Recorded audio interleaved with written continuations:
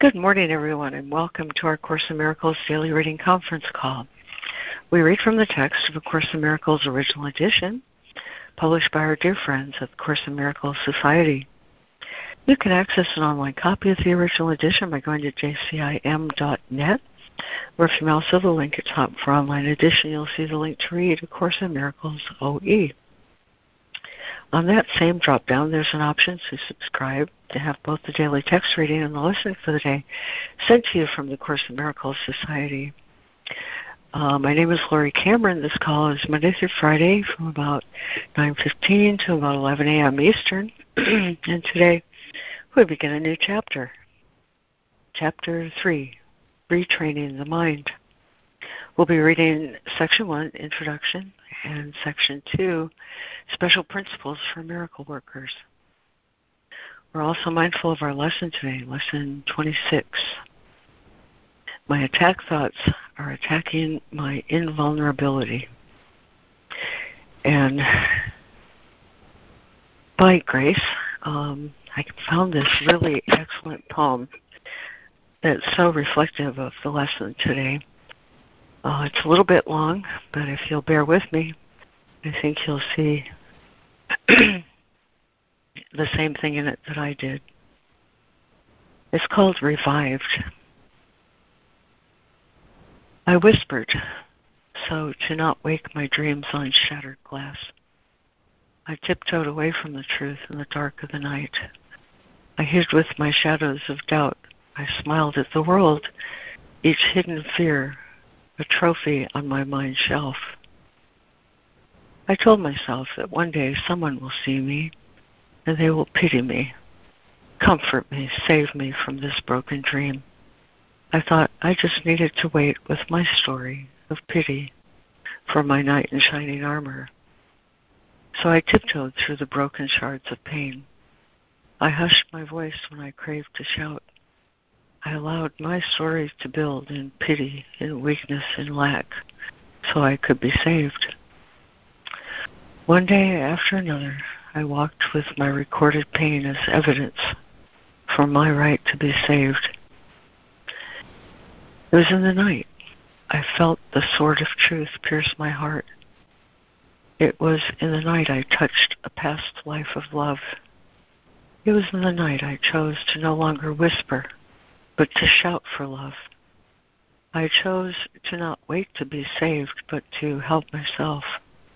I chose to pull each bitter thorn of pity from the beauty of my rose and allowed it to bloom. Now I do not tiptoe on broken glass. I dance on each reflected shard, but heed no pain. I do not wait for love. I live with love, surviving the day, reviving at night, and never a victim again. It's a poem by Heather Lee about my attack thoughts that attack my invulnerability. And that's it. Thanks, guys. Thank you, Lori. That was magnificent. Wow. I loved it. Mm-hmm. Not waiting for love, I am it. Thank you, Lori. Very good. Yeah, I liked it too. It's a hard poem, hard lesson, but beautiful when it's seen. So, thanks, guys. Here's our reading list this morning. We have Lemoyne, Diana, Robin Marie, Jessica, Donna, and Karen. We're joined in listening this morning by Ida and Joe and Judy. Who else might have joined us would like to say good morning or be on the reading list? Morning, it's Sandra. I can read. Thanks, Sandra. Morning. Morning. Good morning. It's Harrison. I'm listening. Good morning, Harrison. All right. I think that's all of us. Okay. So, new chapter. Chapter 3, Retraining the Mind, Introduction. This is a course in mind training. All learning involves attention and study at some level. Some of the later parts of the course rest too heavily on these earlier sections not to require their study. You will also need them for preparation, Without this, you may become much too fearful when the unexpected does occur to make constructive use of it. However, as you study these earlier sections, you will begin to see some of their implications, which will be amplified considerably later on.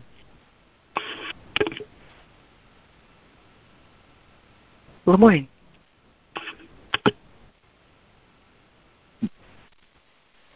Okay, Chapter 3, Retraining the Mind. Section 1, Introduction. This is a course in mind training. All learning involves attention and study at some level.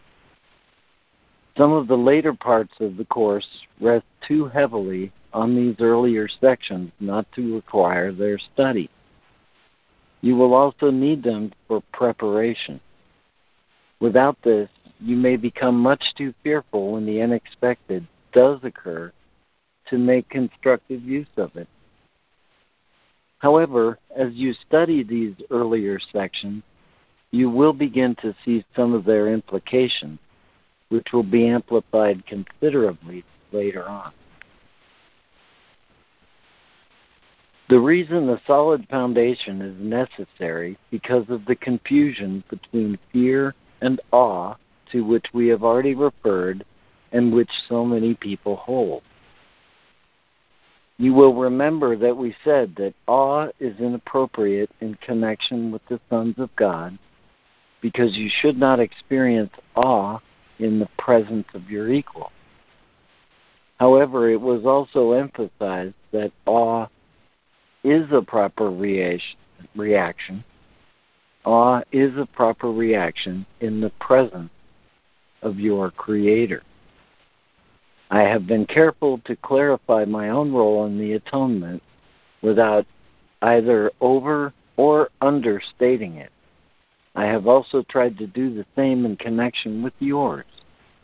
I have stressed that awe is not an appropriate reaction to me because of our inherent equality. Thank you, Lemoyne. And Diana. Hi, good morning. Number 2.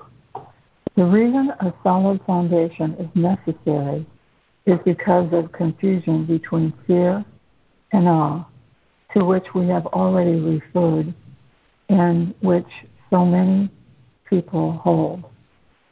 You will remember that we said that awe is an inappropriate in connection with the sons of God, because you should not experience awe in the presence of your equals. However, it was also emphasized that awe is a proper reaction in the presence of your Creator. I have been careful to clarify my role in the atonement without either over or underestimating it.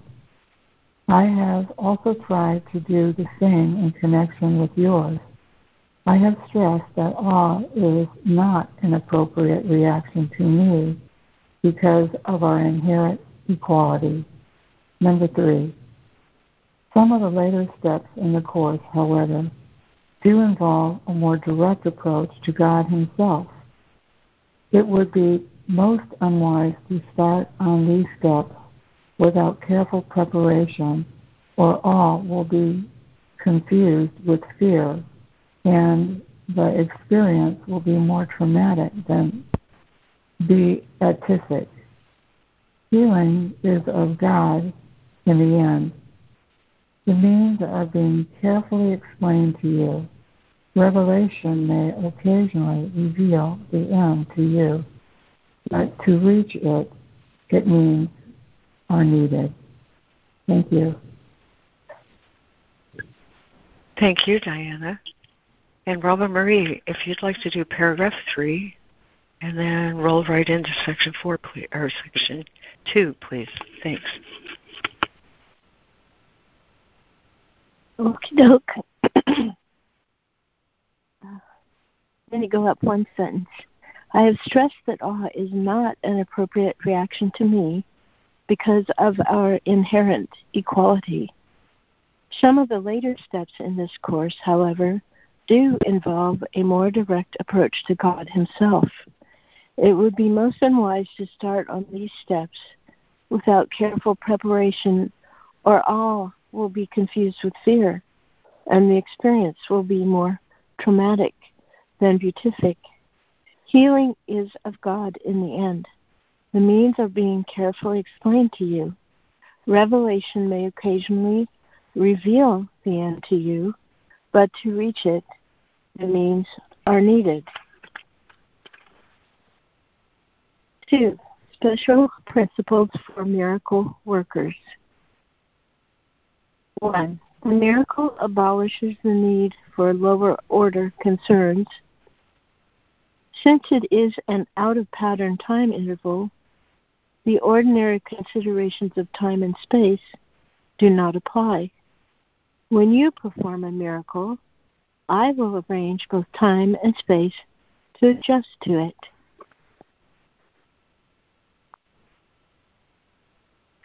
Thank you, Robin Marie. And Jessica, if you'd like to do special principle 1 and 2, please.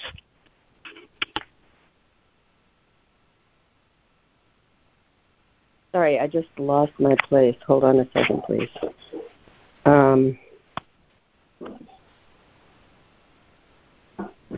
Can I go after? Can someone go else first? Oh, sure. Sure. Okay, thanks. Donna's had, Donna, if you'd like to do paragraph 4 and paragraph 5, or principle 1 and 2, please.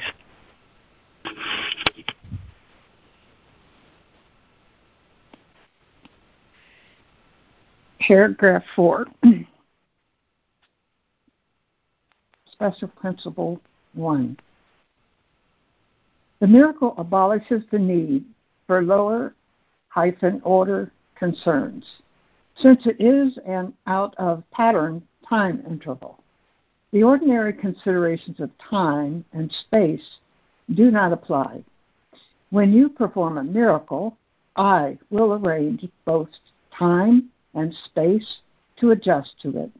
Paragraph 5, Principle 2. Clear distinction between what has been created and what is being created is essential. All forms of correction or healing rests on this fundamental correction in level perception.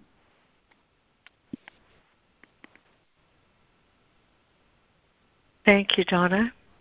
And Karen. Special principle for miracle workers, number 2, paragraph 5. Clear distinction between what has been created and what is being created is essential.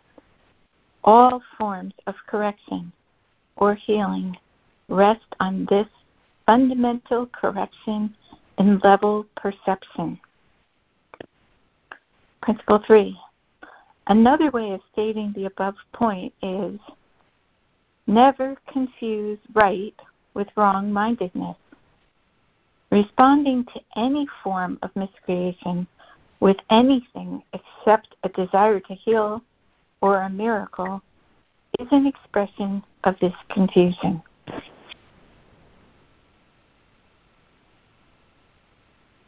Thank you, Karen.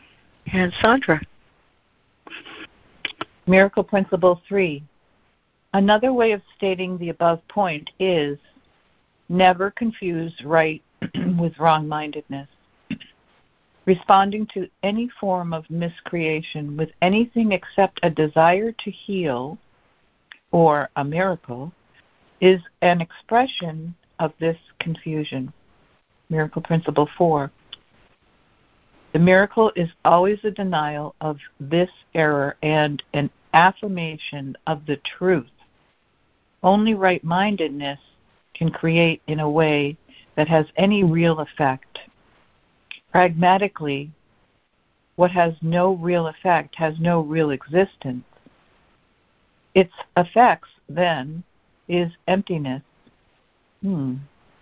Being without substantial content, it leads itself to projection in the improper sense.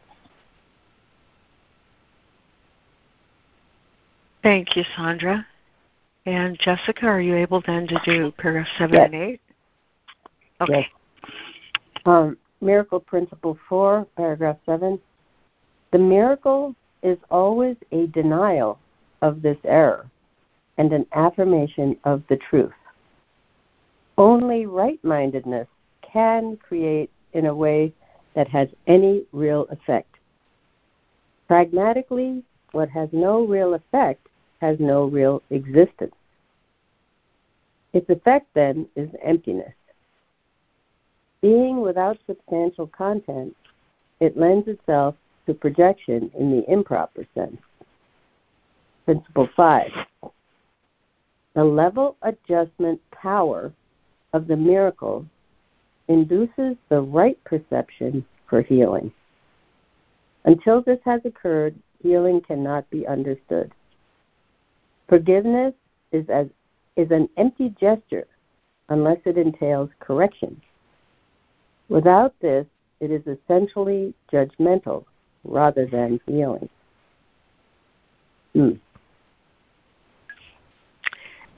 Thank you, Jessica. And let's see, would there be a new reader for paragraph 8 and 9?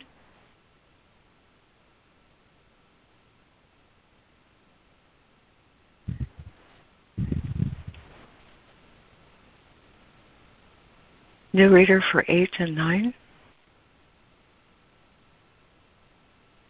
Okay, back to you, Lemoyne.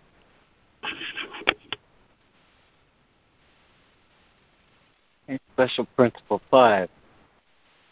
The level adjustment power of the miracle induces the right perception for healing. I'm going to read that again. The level adjustment power of the miracle induces the right perception for healing. Until this has occurred, healing cannot be understood. Forgiveness is an empty gesture unless it entails correction. Without this, it is essentially judgmental rather than healing. Special Principle 6. Miraculous forgiveness is only correction. It has no element of judgment at all. Quote, quote, Father, forgive them, for they know not what they do.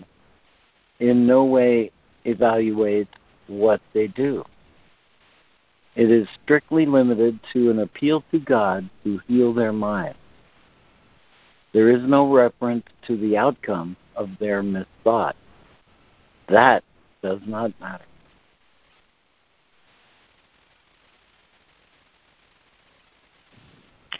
Thank you, Lemoyne. And Diana. Number 6, chapter 9, number 6. Miraculous forgiveness is only correction. It has no element of judgment at all. Quote, Father, forgive them, for they know not what they do, unquote. In no way evaluates what they do. It is strictly limited to an appeal to God to heal their mind. There is no reference to the outcome of their misthought. That does not matter. Paragraph 10, number 7.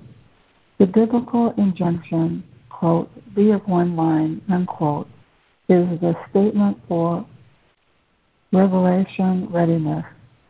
My own injunction, quote, do this in remembrance of me, unquote, is a request for cooperation from miracle workers. It should be noted that the two statements are not in the same order of reality. The later involves a time awareness, since to remember implies recalling the past and the present. Time is under my direction, but timelessness belongs to God alone. In time, we exist for and with each other. The timelessness we co-create with God. Thank you. Thank you, Diana.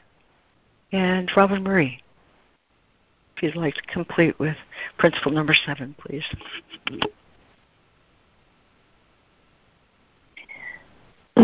Principle number 7.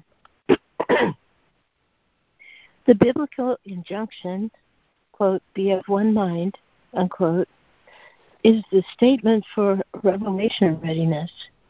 My own injunction, quote, do this in remembrance of me, unquote, is the request for cooperation from miracle workers. It should be noted that the two statements are not in the same order of reality. The latter involves a time awareness, since to remember implies recalling the past and the present. Time is under my direction, but timelessness belongs to God alone. In time, we exist for and with each other. In timelessness, we coexist with God.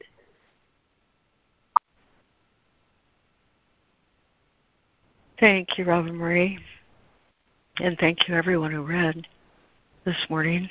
I can touch briefly some of these ideas, but I think we'll rely on our discussion when we open the floor to really reveal the points that he's trying to make here. In any event, he wants us to know this is a course in mind training. All learning involves attention and study at some level. A solid foundation is necessary because the confusion between fear and awe. I have stressed that awe is a proper reaction in the presence of your Creator, and awe is not an appropriate reaction to me because of our inherent equality. In paragraph 3, healing is of God in the end. The means are being carefully explained to you. Revelation may occasionally reveal the end to you, but to reach it, the means are needed. So, as regard means, we have some special principles. The first one being, the miracle abolishes the need for lower order concerns. Because it's an out-of-pattern time interval, we will rely on Christ's control to arrange time and space to adjust to it. And the second principle, a clear distinction between what has been created, that would be the soul, and what is being created, that is mind, are essential. All forms of correction or healing rest on this fundamental correction in level perception. The third principle, another way of stating the above point, is never confuse right and wrong-mindedness. Responding to any form of miscreation with anything except a desire to heal or miracle is an expression of this confusion. The fourth principle of miracle is always a denial of this error and an affirmation of the truth. Only right-mindedness can create in a way that has any real effect. The fifth principle, the level adjustment power of the miracle induces the right perception for healing. Forgiveness is an empty gesture unless it entails correction. Without this, it is essentially judgmental rather than healing. And 6, miraculous forgiveness is only correction. It has no element of judgment at all. Finally, 7, be of one mind is a statement for revelation readiness. My own injunction, quote, do this in remembrance of me, is the request for cooperation from miracle workers. Time is under my direction, but timelessness belongs to God alone. In time, we exist for and with each other. In timelessness, we coexist with God. And so, let's see, speaking of time, Donna's going to lead our lesson reflection this morning, but the floor can be open for 20 minutes or so to see what this opens up for us. There you have it. Good morning. Karen, I had a thought. Number 5, the level adjustment power of the miracle induces the right perception for healing. So this is kind of a question, just confirming that I understand what this means. It's the level of the ego and the time-space continuum of the ego reality, horizontal plane, to the vertical, which is the shift. The level adjustment power of the miracle induces right perception, so it shifts you to the heart or the Holy Spirit level, the level of love, the level of divine consciousness. So,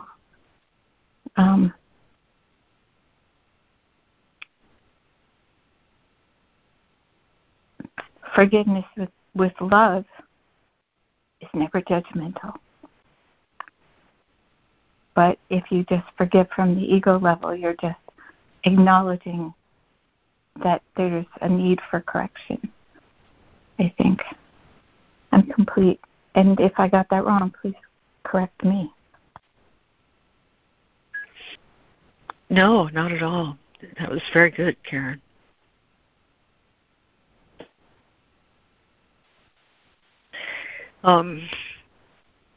You brought in a lot of things to that. And he starts off this whole introduction with, this is a course in mind training, and you do well to study it. And boy, as the years go by, that is really true for me. It seems as though time plods along and situations come up and people come into our lives, and we're trying to practice these principles. And every year we start over again at miracle principles, and every year for me they become more and more clear.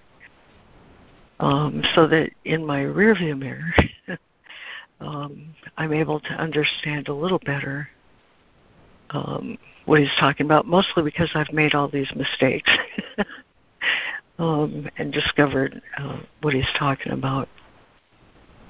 And so when he says some study wouldn't hurt you at all at the beginning, I take that to mean, Lori, why don't you go back over those miracle principles and see how much more they open up to you as you go along. You've had this, and this experience, and how do those experiences fit into the miracle principles, and what do they reveal to you? Or at least that's been my approach.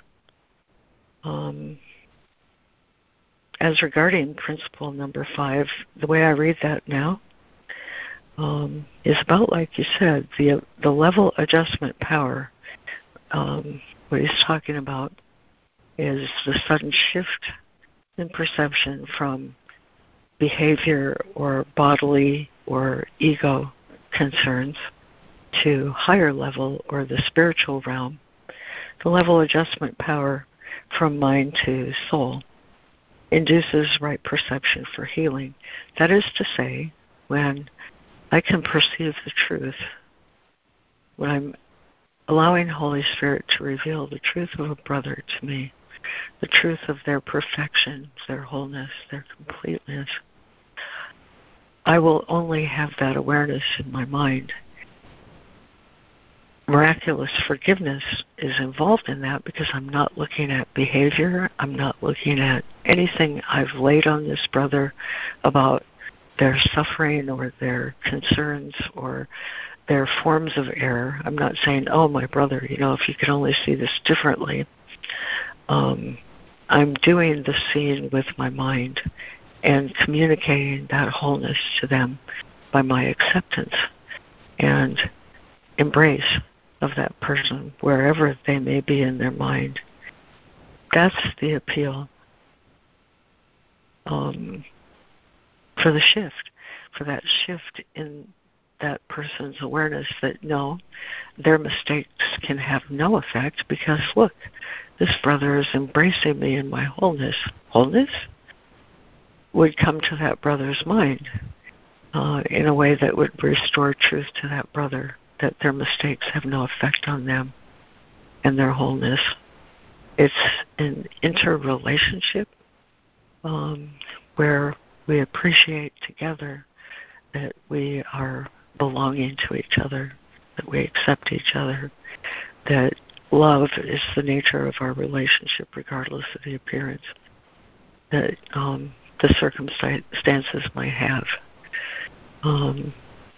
That propels us both together to the realm of truth where illusions have no effect. And that's basically a good description of a miracle. How does he say? A miracle is an act of thought whereby two minds perceive their oneness and become glad. In no way does it involve examination of error or correction of a brother or looking at him from my ego and telling him, you really could be doing a better job, friend. You know.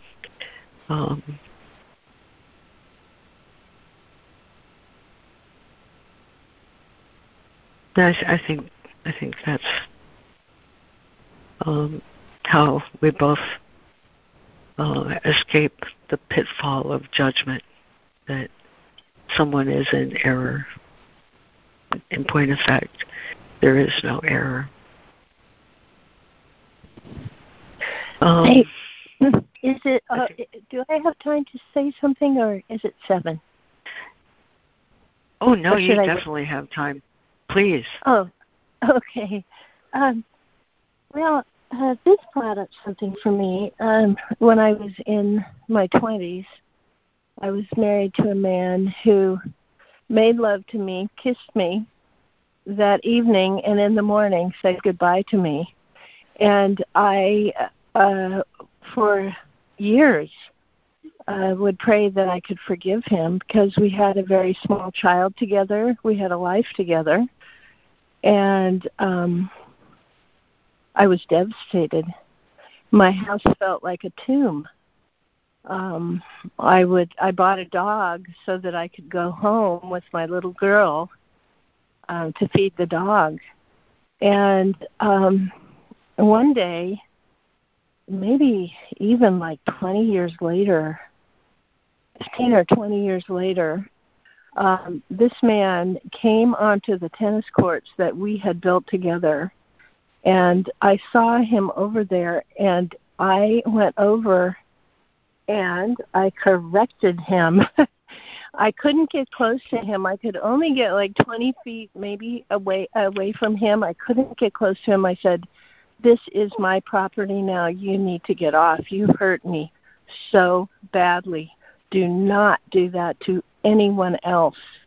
And after I told him my feelings straight up, then I could let that go. So it was interesting because my prayers did not do it. I needed to set him straight what he had done to my heart.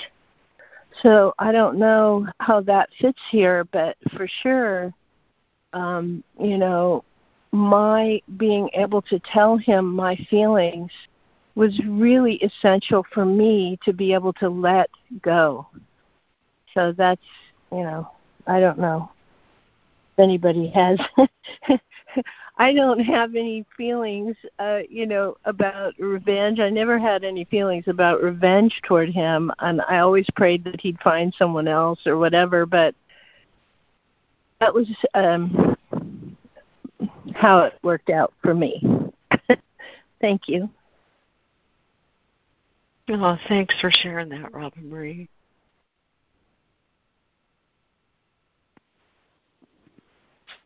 This is Donna. That's a beautiful share, bringing it up for healing. And I want to say that your poem, Lori, reminds us of the suffering that error brings. And I found this brief reading here mind-blowing.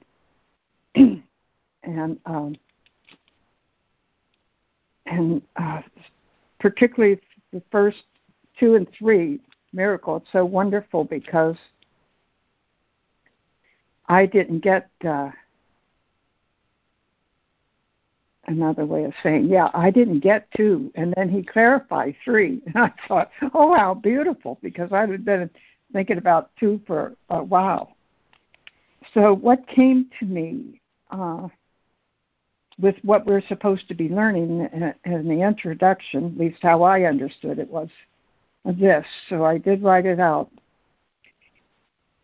We are learning to let our holy mind unfold by letting Jesus do miracles by our non-judgment and looking away from, do not entertain the thought that maintains error and its thorns that blame entertains.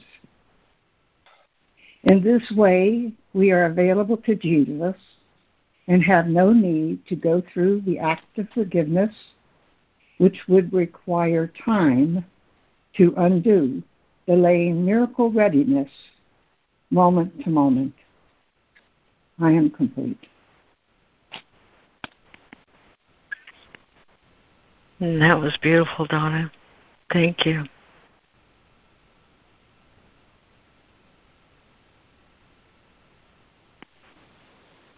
The funny thing is, I just had it, the forgiveness, just prior to, is that Karen or Robin? I'm sorry, I forget names. But just before the testimony of the young woman. I'm complete. Thank you.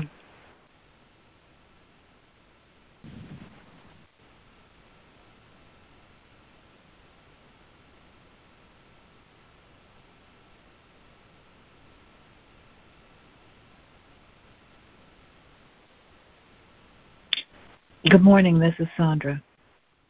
And retraining the mind, and I'm thinking about Robin Marie's share. I either want to attack or I get attacked by somebody else because either my needs aren't being met or their needs aren't being met. And it's my responsibility to meet my own needs. It's also their responsibility to meet their own needs. But because I came here on this planet on purpose to bring light and love and to a very kind of dark place, I want to support that person in meeting their needs. Why do I want to support that person in meeting their needs? Because I want my needs to be met as well. So it seems to me that, Robin, in your response to the father of your child, that was a need for you. You had to say how you felt, and that's why you were able to let it go. Finally, really let it go, because you had a need. You needed to express yourself and say how you felt. And you asked for what you wanted as well, which was you don't want him on your property. You want him to, to go away, which was loving to you.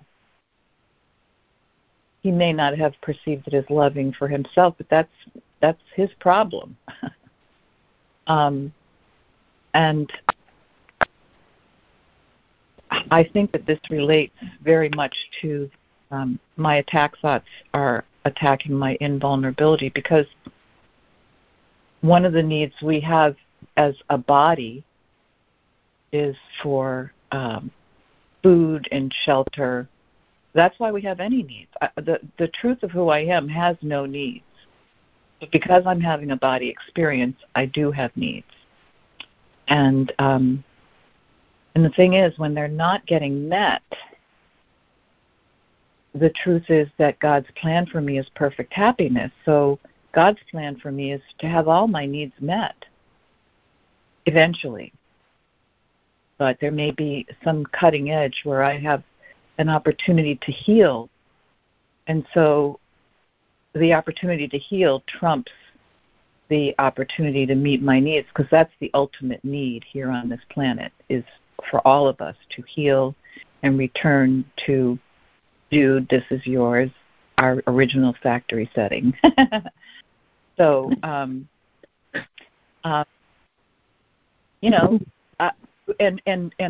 the thing that I love so much, especially about these meetings, is because we help each other to meet our needs. We share our challenges, we share our victories, and that's a need. It's a need I have. It's a need I have to share. And since I live alone and I'm not partnered, I have a strong need to share. And it helps me to integrate these principles and to integrate the mind training. So I'm not invulnerable. I mean, I am invulnerable. I'm not vulnerable in the sense the body is vulnerable, but that's not who I am.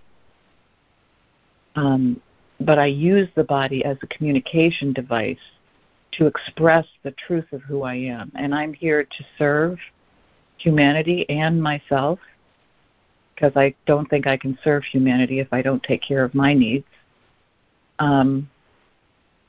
And the bottom line is I'm responsible for meeting my own needs. I have no right to ask anybody else to meet my needs, but I have plenty left over after I meet my needs to help others to meet their needs. And that actually meets a need of mine as well, a need for sharing. I'm complete. Thank you. Thank you, Sandra. Appreciated that. That was perfect, Sandra. Thank you. Thank you, Sandra. And thank you, Robin Marie, for sharing that. It seems like sometimes it feels like no one else is like dealing with healing their past. And I appreciate that you shared that. Thank you.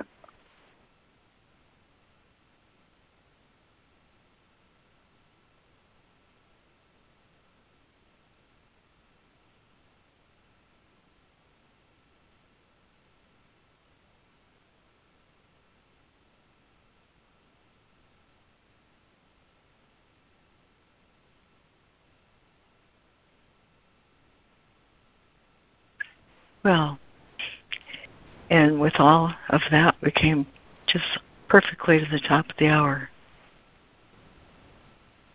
And Dawn has volunteered to share our lesson reflection this morning, so with our gratitude, Dawn, I'll turn it over to you. Thank you, Lori, and I want to take an instant here to thank God and thank Fran that she is where she is, doing the work, the miracles that Jesus needs done where she is. And I'm very grateful that the body is one and we're moving into wholeness. And I'm reading Lesson 56, Day 26. My attack thoughts are attacking my invulnerability. How can I know who I am when I see myself as under constant attack? Pain, illness, loss, age, and death seem to threaten me. All my hopes and wishes and plans appear to be at the mercy of a world I cannot control. Yet perfect security and complete fulfillment are my inheritance. I have tried to give my inheritance away in exchange for the world I see, but God has kept my inheritance safe for me. My own real thoughts will teach me what it is. And from page 73, chapter 4, section 7, paragraph 85.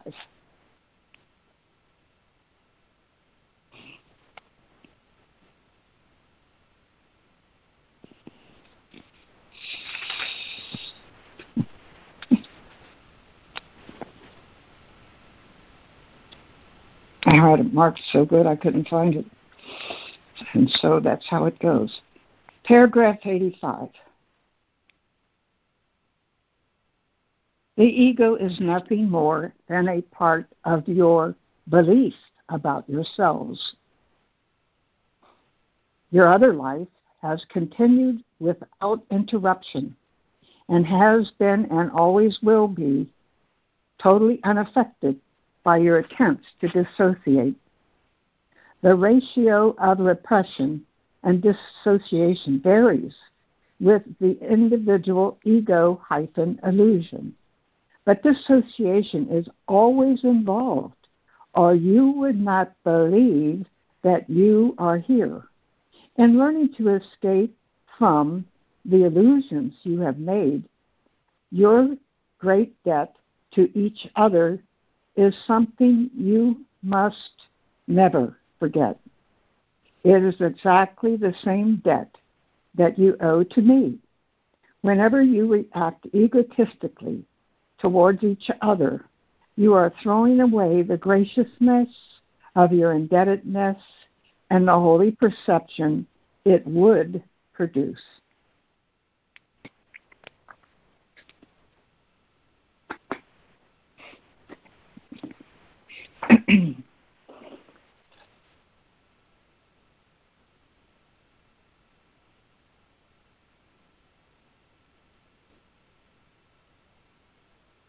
And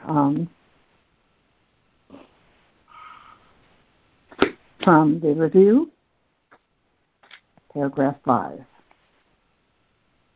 The purpose of your learning is to enable you to bring the quiet with you and to heal distress and turmoil. This is not done by avoiding them and seeking a haven of isolation for yourself. You will yet learn that peace is part of you and requires only that you be there to embrace any situation in which you are.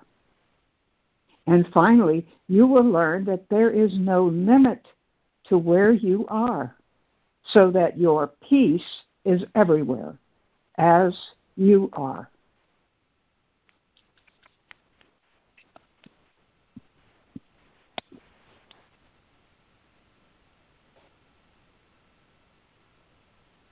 Day 26. My attack thoughts are attacking my invulnerability. In peace, let's have a moment of silence.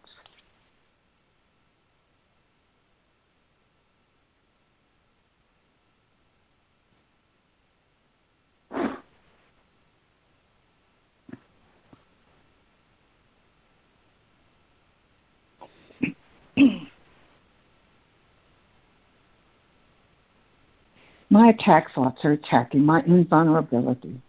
And the last sentence of paragraph 2. My own real thoughts will teach me what it is. And another way of saying that is, my own true vision will reveal what really is. And I'd like to close with a little prayer. A prayer of right seeing. I will to behold only God's thoughts in my ever holy consciousness. Amen.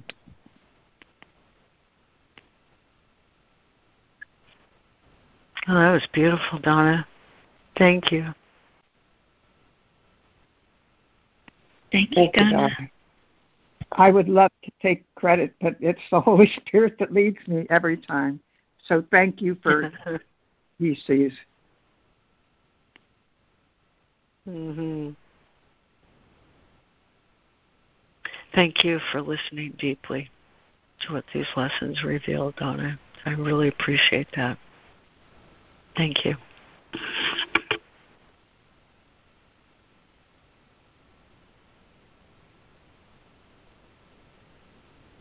Good morning, it's Karen. I really felt like I understood this lesson for the first time at a new level today. My attack thoughts are attacking my vulnerability. When I have an attack thought towards someone else, it's invariably to defend myself. And therefore it's based on fear.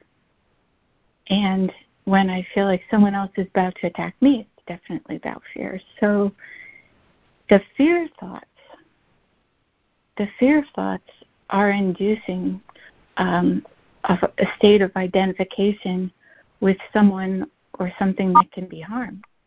So I've obviously disidentified from the Christ self, and I've identified with my ego self. So every fear thought and every belief in fear is an attack on my true self.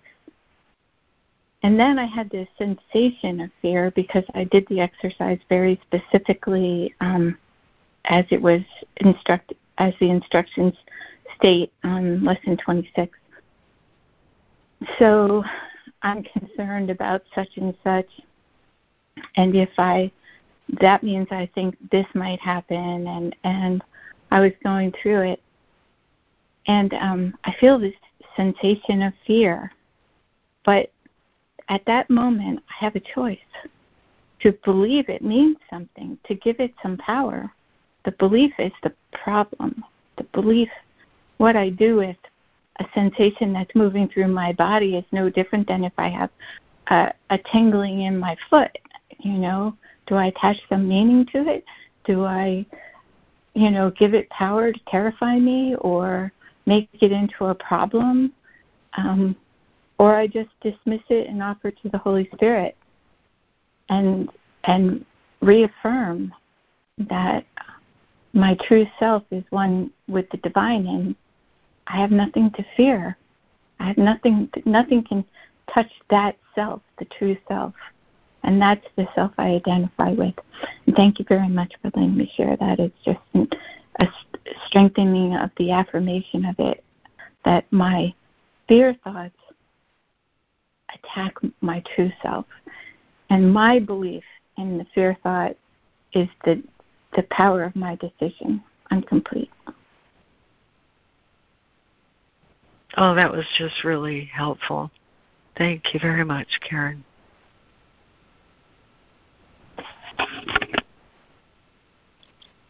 Thank you, Karen. That was perfect. This is Harrison. Another powerful lesson. If I have attack thoughts, what this means to me is that if I have attack thoughts, I must believe I am vulnerable. Attack thoughts, seeing myself or someone else as less than perfect and not as God created them, or not as God created me.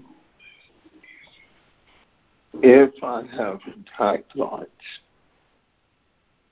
I must believe that I am vulnerable. If I'm attacking you, I must be believing that you are vulnerable, or else why would I attack you? It's like attacking the mythical Superman with anything less than kryptonite and believing that my attack can have effect. The same is true of myself or my brothers and sisters. When I think I'm attacking myself, I really am attacking my invulnerability.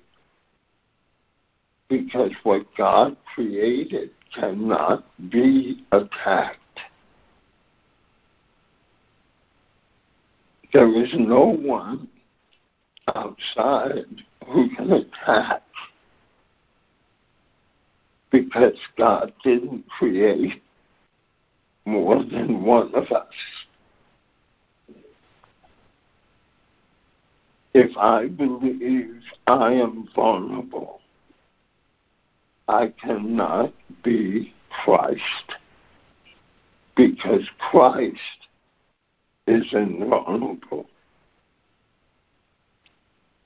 And if, as I'm repeatedly told, that I am as God created me, and that my reality is spirit, and that my brother's reality is spirit, I must be one with everything and everyone. There's no one outside of me that I can attack or that can attack me.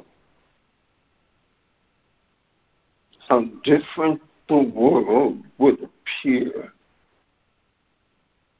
if all of us in the world would embrace this principle that we are as God created us, which means that we are invulnerable to attack of any kind, and that our reality is not the bodies, which surely can be attacked, but our reality is spirit as God created it, which is invulnerable.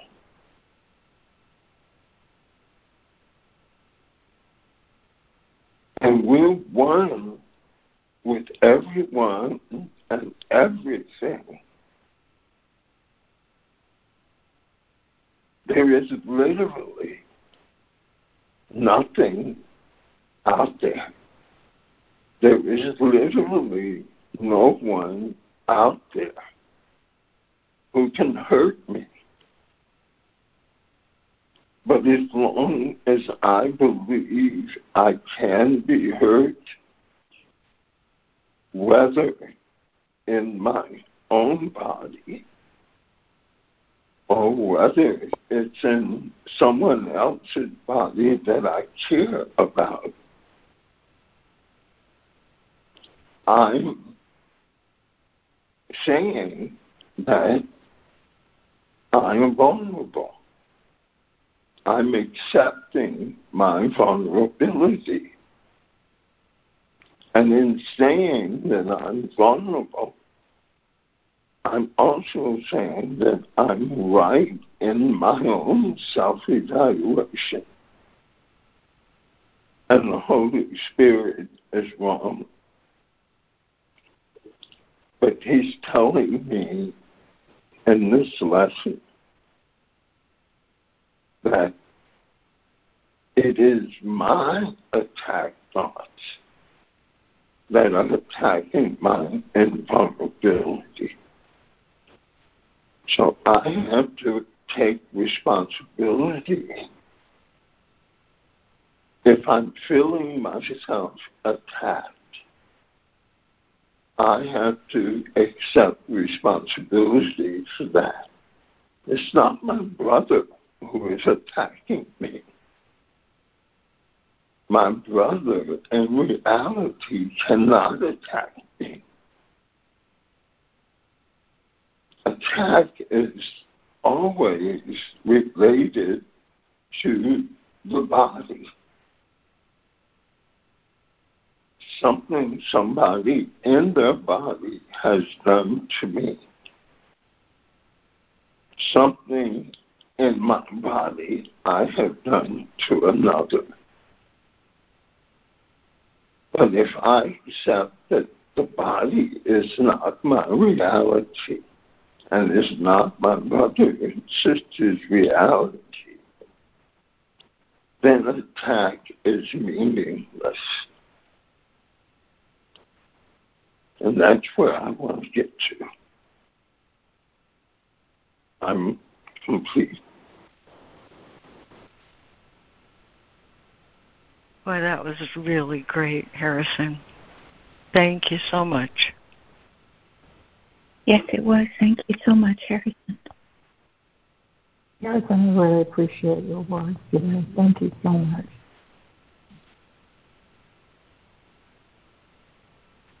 Yes, that was excellent, beautiful. Thank you, Harrison. It's really obvious to me that God does not think that way. God does not attack us, and the whole idea of attack and conflict has to go. Intellectually in my heart, I accept that and I know it to be the truth. But it still doesn't. It's still very obvious to me how I can go through my day full of thoughts of attacking myself in my identification with my body, because I used what concerns me and in this lesson today, and I think that is what I'm going to take away from the lesson today, and continue to try to see how having the willingness to practice this with the Holy Spirit, with God, and with all my companions here, the miracle of correction will happen for me, because He undoes this insanity that thinks, I'm a body that can suffer. Well, I'm still in a body and strongly identified with it. So, but I know when I do these lessons and practice, I'm coming closer and closer to a sustained and constant state of awareness that peace is always and already available, that I need do nothing to be who I am in truth, that I am who I am in truth, and it's all that I need to uncover. Still need to uncover and see how habitual, thought patterns, conditioned thought patterns continue to arise in me today, and how they continue to make me suffer, and how I truly believe there's no cruelty in God, and God does not wish me to suffer, that if I continue to align my thoughts with God, I will no longer be a victim of my own thinking. So here's to the freedom and bondage from the bondage of attacked thoughts.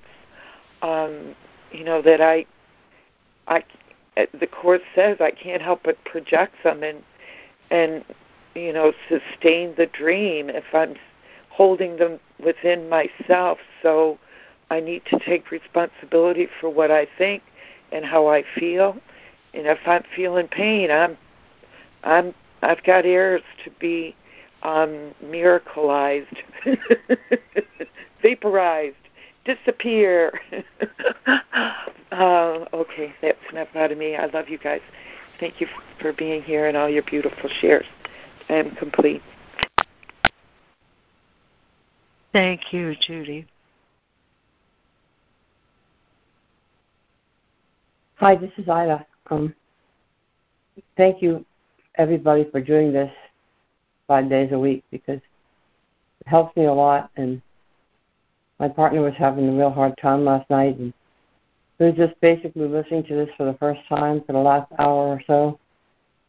And already he felt like he got some deep insights, and it helped him, and I'm very grateful. Thank you. I'm complete.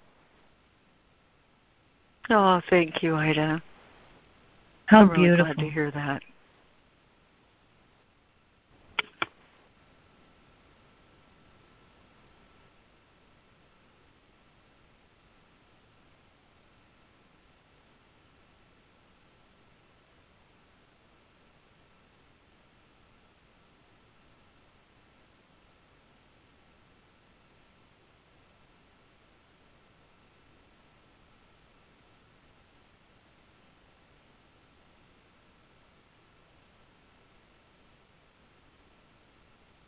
Yeah, this is Sandra again really quick. I don't know about anybody else, but I could not navigate this world without this book and other books. I just couldn't get through it. I'm complete.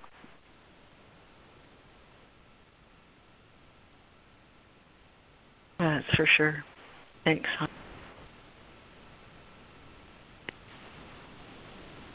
This is Donna. Yesterday I caught the Course in Love. They're on All Are Chosen. When we really understand what that means, we'll really be someplace. But the word blame popped up out. And I got to thinking about it, and what came was you can only blame in the past or the future, which means we're absent from the present, which is where miracles and peace is. So I don't know if that helps anybody, but I had to detour and avoid needing to forgive, because I never figured out how do you forgive. So I jumped from giving up blame, which simply means not to judge. When you look out, no matter how horrendous what you see, no matter how terrible what someone has seemingly inflicted upon me, I remind myself, don't judge. That's what this is all about, and it lets Jesus and the Holy Spirit get us along, get us back on what I call the narrow path, because when we get out into the ego thought system, we're on the wide path. And Jesus warned us to stay on the narrow path and do as he does. So I'm complete. I'm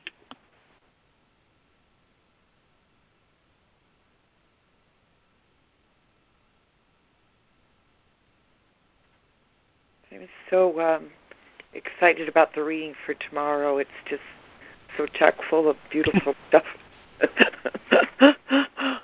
But I'd just like to make a reference to the first special principle for miracle workers, that love, or the expression of love, the miracle. What is a miracle? Correction for a false belief or a misperception.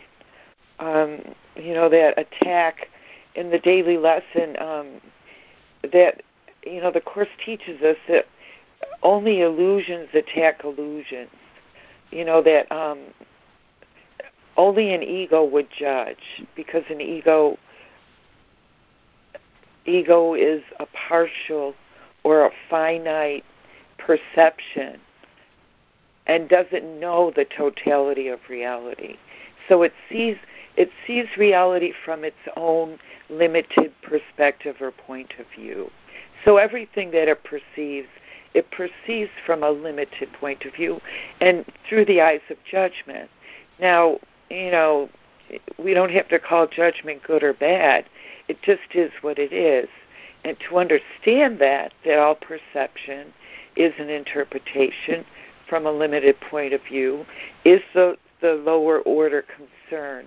And I think, that the way that the atonement is such a perfect remedy is that it says nothing that we perceive should cause us fear or be reason for us to judge it as good or bad and attack it, because we can't be less than everything.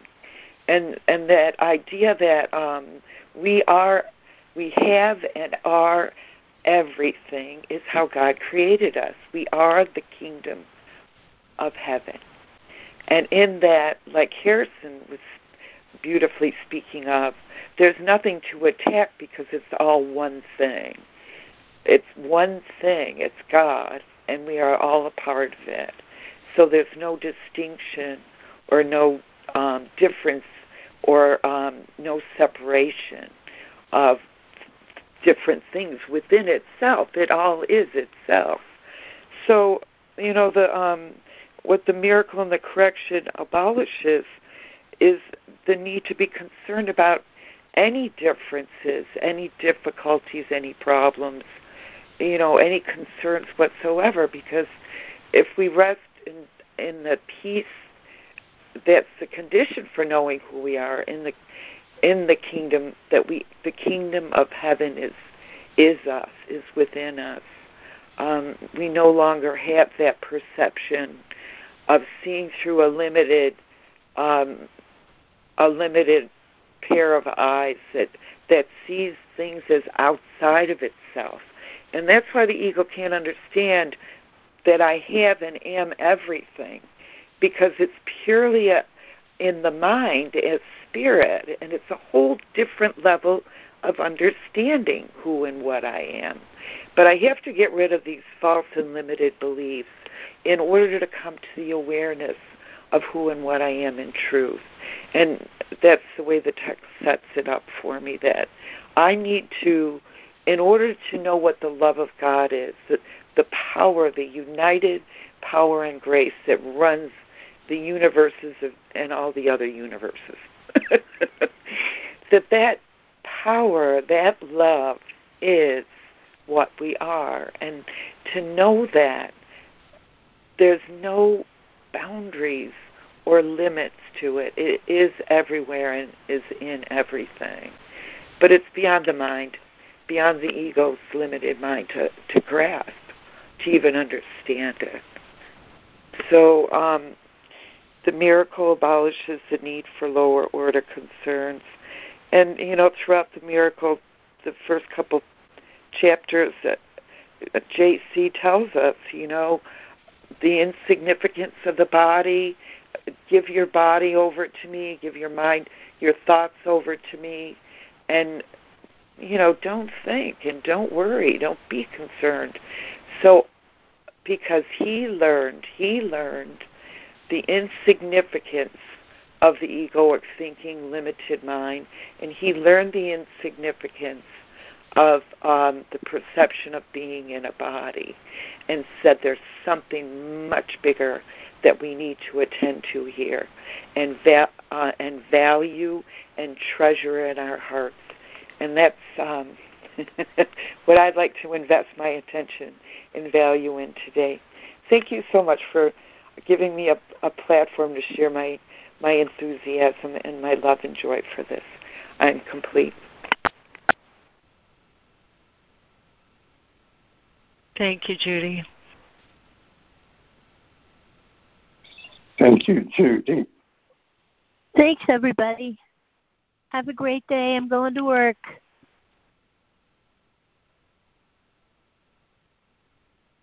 I appreciate being able to share with you guys. And thank you. Appreciate the time you can spend with us, Robin Marie. Thank you so much. Have a beautiful day. Thanks. Bye.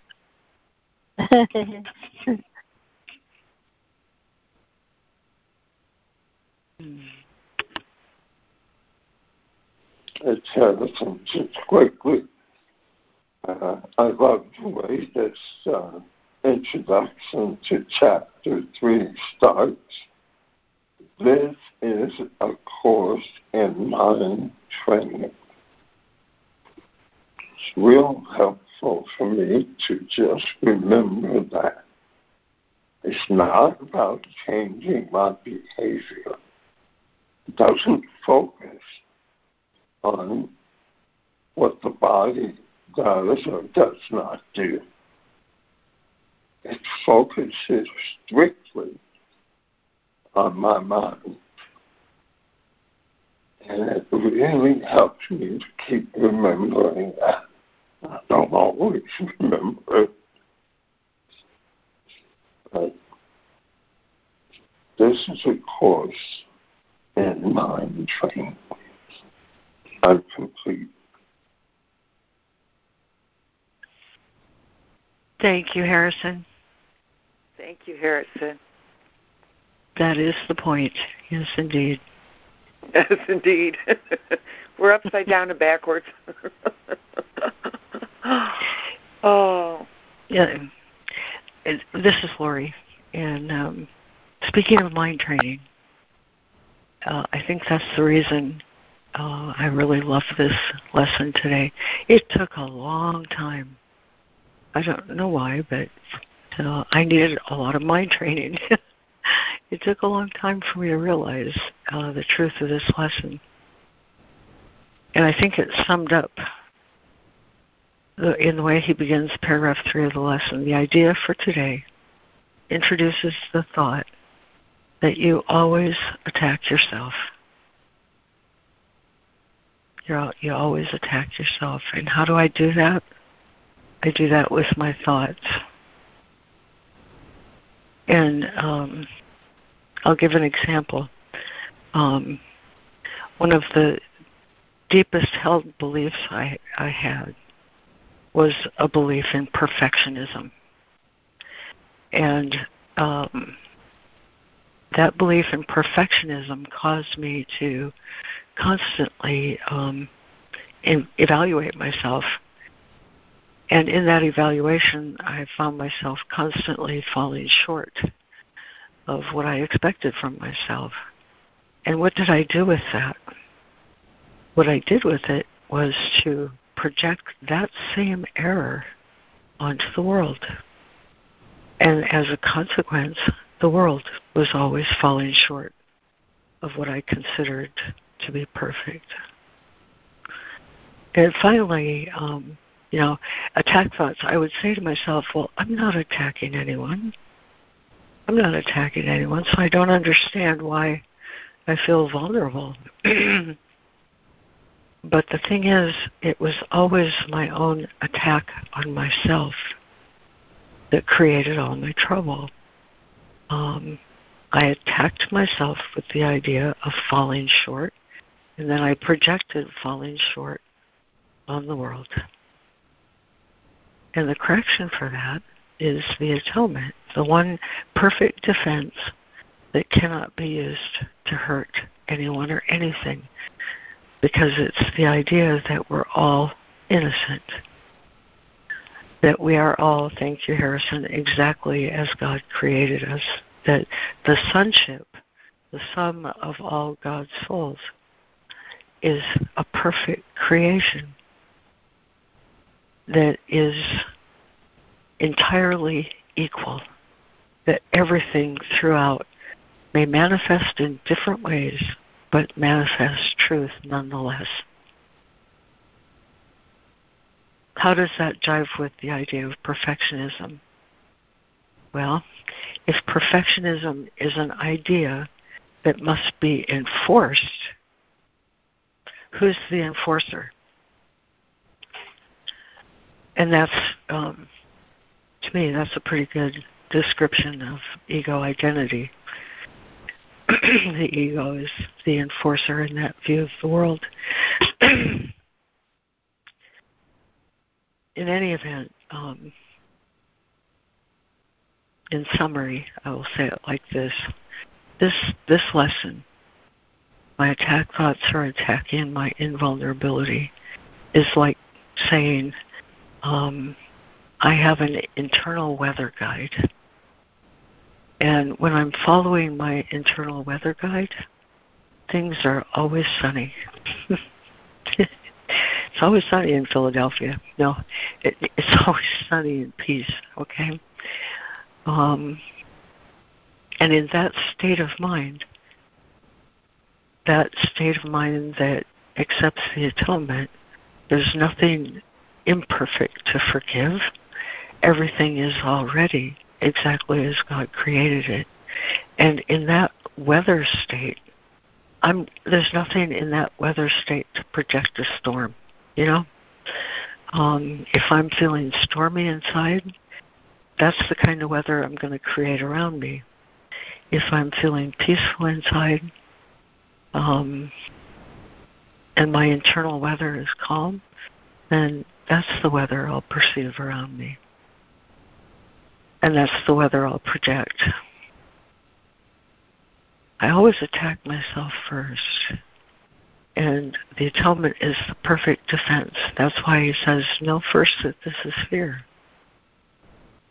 And if there's fear, that means there's not perfect love. But perfect love is the atonement, leading directly to, I will accept atonement for myself. I will accept that it's always sunny in my internal environment.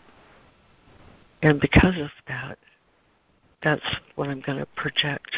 I will deny the error. He said healing is deny the denial. If I'm having an internal storm, I am denying the truth about myself. And if I deny that denial and project the truth, I am projecting healing, which is another definition of the miracle. In miracle principles, there was something I noticed that was really helpful this year. It was conflict is always intrapersonal, inside myself, before it is interpersonal. When my mind is healed, or I've accepted atonement for myself, I don't have that intrapersonal conflict. I don't feel conflict inside myself. And without conflict inside myself, I'm not going to be experiencing conflict outside myself. And I'll be in a state of right mind. That's what he's talking about when he says, never confuse right mind with wrong-mindedness. The third principle is the second principle is probably the most helpful. All correction is at the mind's perception. I'm trying to say the same thing. When my mind is healed and complete, I'm going to be identifying with my higher mind or my Christ mind. And in that state, everything that is in my environment is equal to me, is embraced by me, is included in me. I'm just the space. I'm not identified with my body. I am the space of this nice clear weather. And in that clear weather, everything is seen as the same. I'm not making a distinction about how you behave or how you think or what I think is wrong with you, or I just don't have that kind of material to project. I always attack myself first, and the atonement is the remedy. And healing must be intrapersonal first before it's interpersonal. And interpersonal healing is by definition a miracle, where two minds recognize their oneness and are glad. Anytime there's a gap, if I perceive a gap, that gap is always in my mind. It's not somewhere outside of me. It's in my mind. And if I think you or creation is somewhere over there not included with me, I need a miracle to correct my understanding. I need to step back and accept atonement for myself.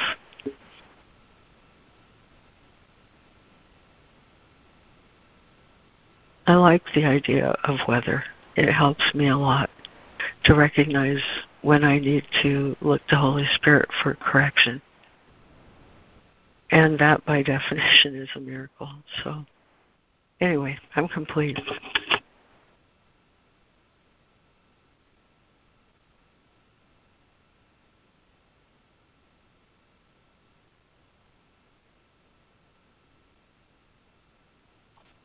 Thank you, Lori. That was really clear. Thank you.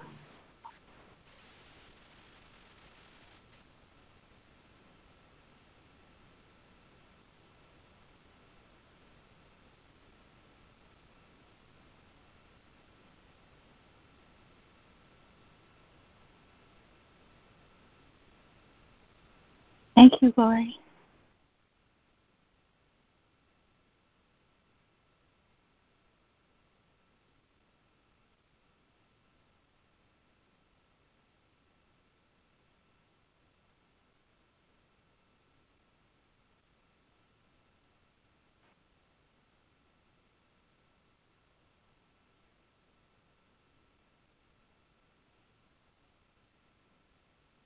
Well, I've had some other experiences that have kind of clarified what he's talking about. And that's the way I really appreciate the miracle principles and these principles is when they're principles, I can't get a mind handle on it. I can't understand on a conceptual level. But when I have a direct experience of what he's talking about, or I have a direct experience that's wonderful, that represents healing to me, that I've come to understand something, I like to go back and look at the principles again to help me understand the way he's using the words and the way he's using the concepts and fit it into my experience. And that's how we learn to generalize, you know. One that comes to mind real recently, when he says, I will arrange, is that the first paragraph? I will arrange time and space. Which paragraph is that? Oh, it's principle number 1. A miracle abolishes the need for lower level concerns. In other words, I don't need to be concerned about body, behavior, ego. I'm just concerned with truth. I just want the truth, nothing but the truth.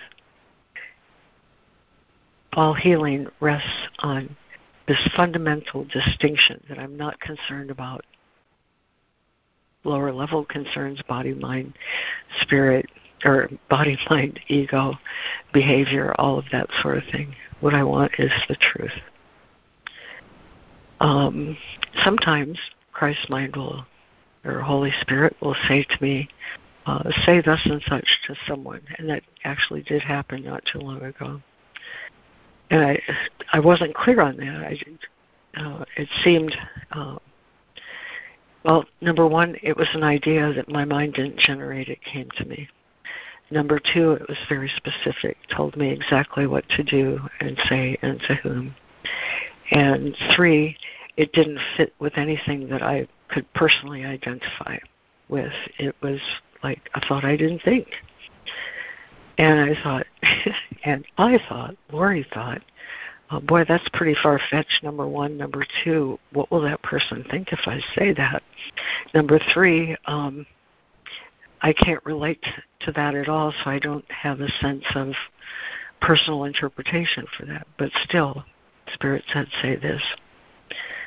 And I asked Spirit again. I mean, 3 times I had to have clarification to make sure I was hearing it right.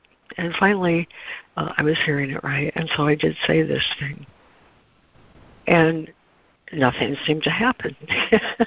I mean, I didn't notice anything happening at all as a consequence of saying that thing. And from time to time, I'd go back to that person and say, does that make sense to you? And neither one of us could relate to it in a personal way.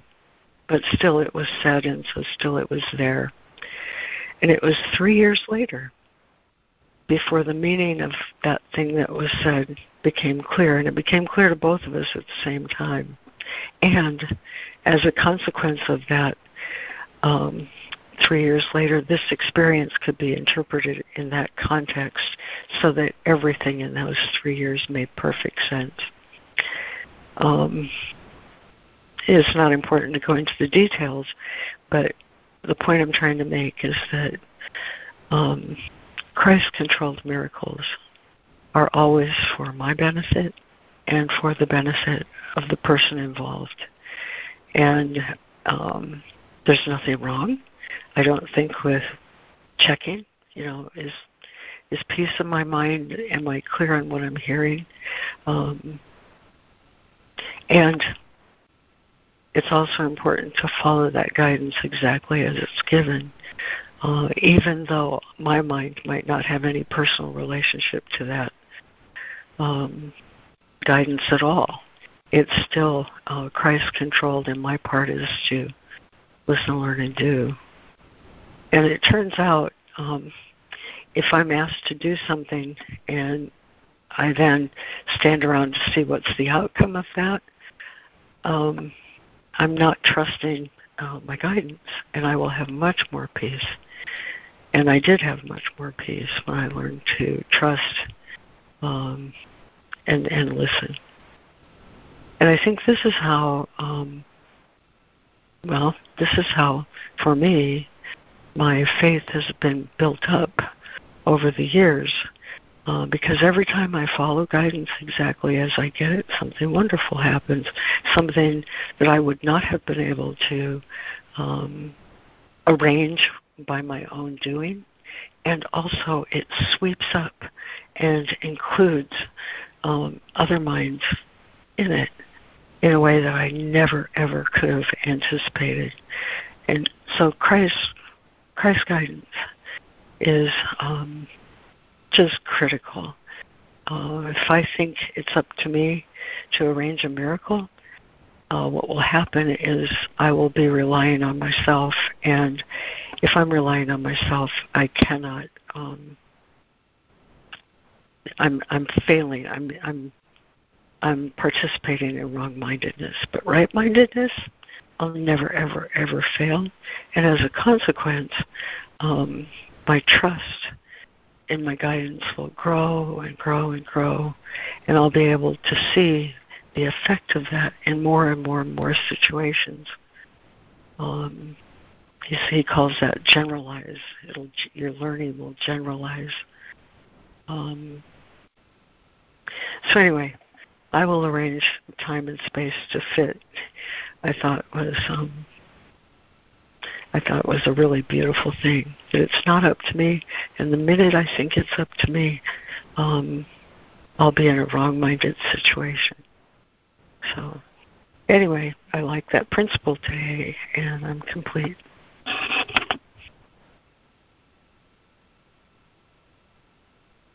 Thanks, Lori.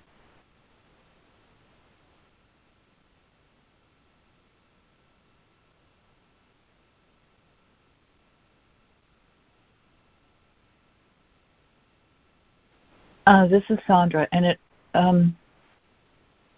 it's. I need to say something. It is up to me to take care of my bodily needs, but the spiritual needs, I have to turn over, and I can't even function as a body if my spiritual needs aren't being met. So that actually has to come first, is to take care of my spiritual needs. And I do that by showing up here. And I also do it by turning all my judgments over to Holy Spirit. But the bodily needs, I can pray for a miracle, but usually it takes action from the body to take care of the bodily needs. Like I got to show up at the grocery store and buy the food. Or I have to, for me, it's a need of mine to have order around me. So I have to do that. If my need is to have order, if I can't afford to hire somebody to take care of that, to create order for me, then I got to do it myself, or accept the fact that there's not going to be order and let go of that need. Because my needs my needs for the physical, to take care of this physicality of mine, can cause me pain as well if I'm not willing to be flexible and change my thoughts about what I think I might need. So that's another one. If I can't meet the needs and I'm constantly complaining because I never go shopping, I never have food in the refrigerator, so I'm complaining all the time. There's no food in the well, go get the food in the refrigerator. Or you could pray and starve to death. You could be on your knees the whole time praying, and maybe there would be a miracle. I don't know. It depends on where your attitude is with the praying. If you have expectations that when you pray there's going to be a miracle and the food will show up, then that's possible. I believe in miracles, so anything's possible with miracles. But I think that sometimes I get confused with this whole thing. Anyway, I'm complete.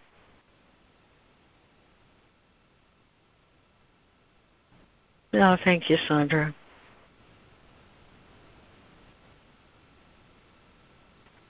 Thank you, Sandra. And, because it is a course in mind training, Confusion is okay when I realize I can ask for guidance. I can't do anything.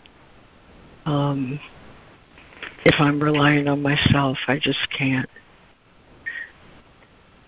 And that's the other way these principles are helpful to me, because they clarify when I've attempted to do something myself and when I could have asked for help. And as a consequence, experienced a shift in the way I see things. On my own, I can do nothing, and that's all right, because that's part of the design. The idea that I'm alone in anything is the nature of my error, because I am alone in nothing. Anyway, I'm complete. Yeah, that need for spiritual connection is the first and foremost need. That has to happen first before anything can happen, I think. I'm complete. Yeah, Lesson 159 is a good example of that. I give the miracles I have received. You can't forgive unless you've experienced forgiveness. You can't heal unless you've experienced healing. But when you're forgiven and when you've experienced healing, then that's all you really can share. How does he say? Christ's vision is the source of all miracles. It's the home of all miracles. And that's the gift of God to me, not something I come up with on my own, that's for sure. So, excellent point, Sandra. Thank you.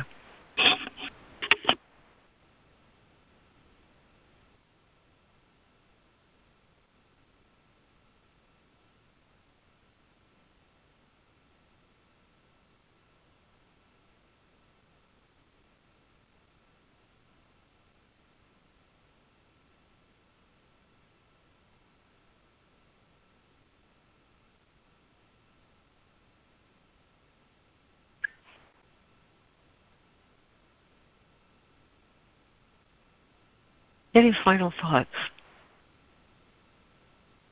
this morning?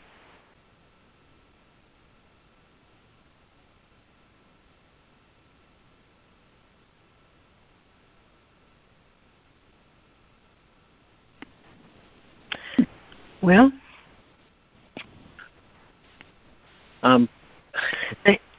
there you are. Thanks, Lemoyne. Hop in. Yeah. Well, it's interesting. I have things I wanted to say about the special principles, but one of them may have just been an attempt to project my guidance outward. The guidance being, don't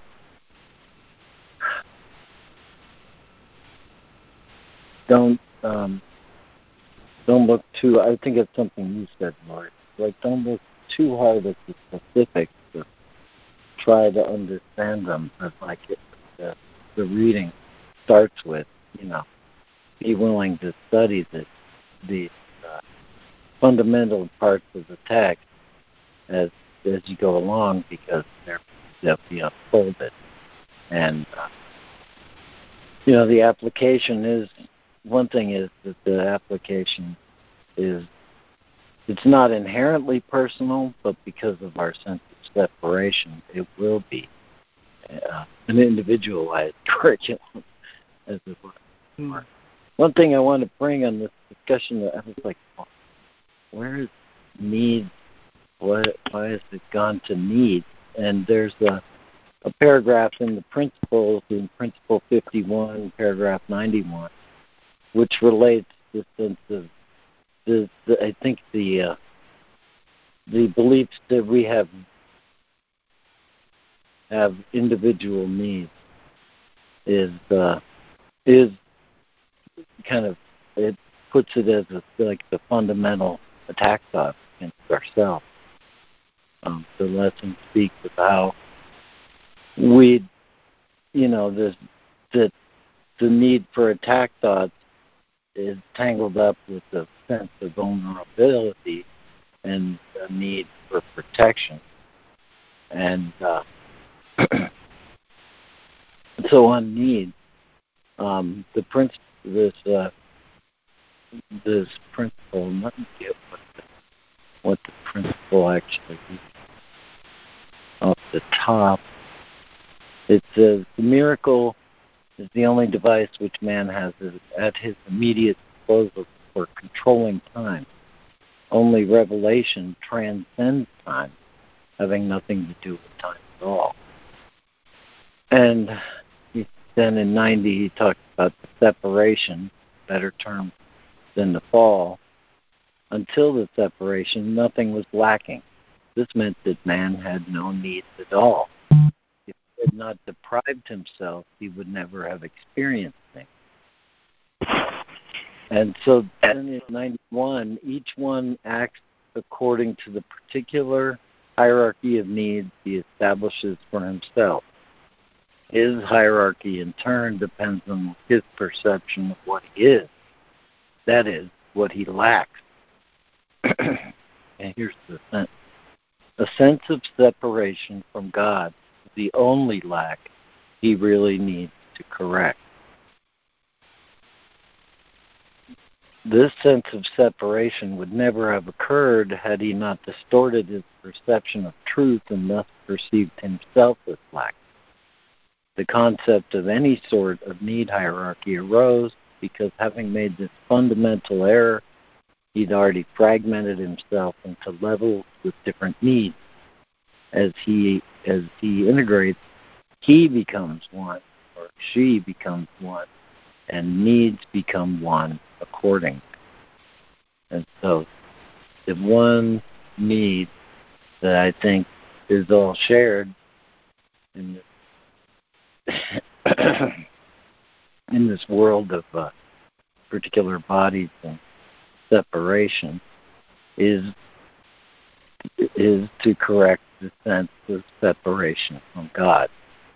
And this ties, I think, directly to what the sole responsibility of the miracle worker is to accept the atonement for themselves. And that is the correction of sense of separation from the unity. And I think this is what unleashes the power of the miracle to actually correct, not just, in the externals and to assist or allow or help another to correct, but also correct the miracle worker himself, me. That in order to really operate on that level, I have to be willing to set aside whatever I think and go for what is really available to be shared. And that it is in that sharing that the sense of separation can, at least temporarily, be set aside and change in a more ongoing way,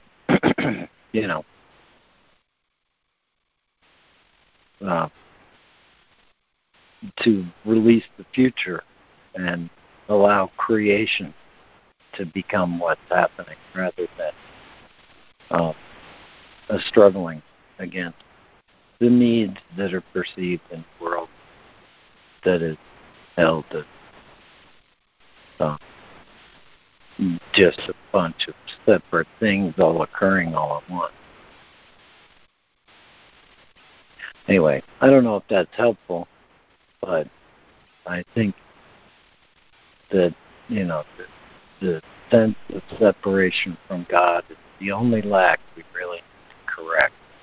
And that in that, the other needs, the physical needs, they can be defined as needs of the body, lower order concern.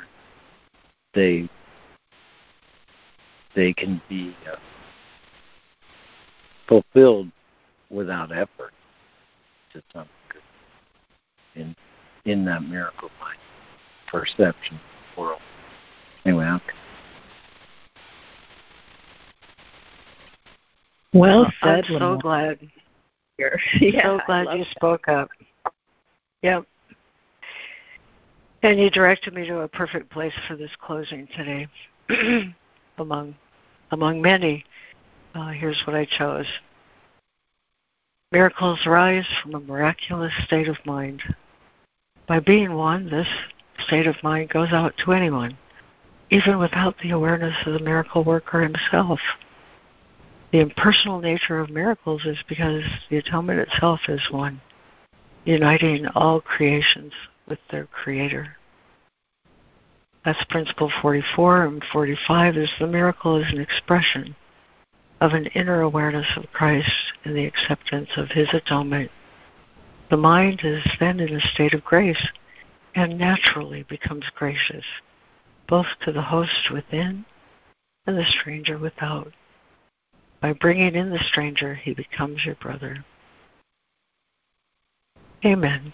And for the opportunity that we have to give expression to these thoughts every day, without which, without each other, we couldn't do. Let me just say I'm very grateful. Thank you, everyone. Amen. Beautiful call. Thank you.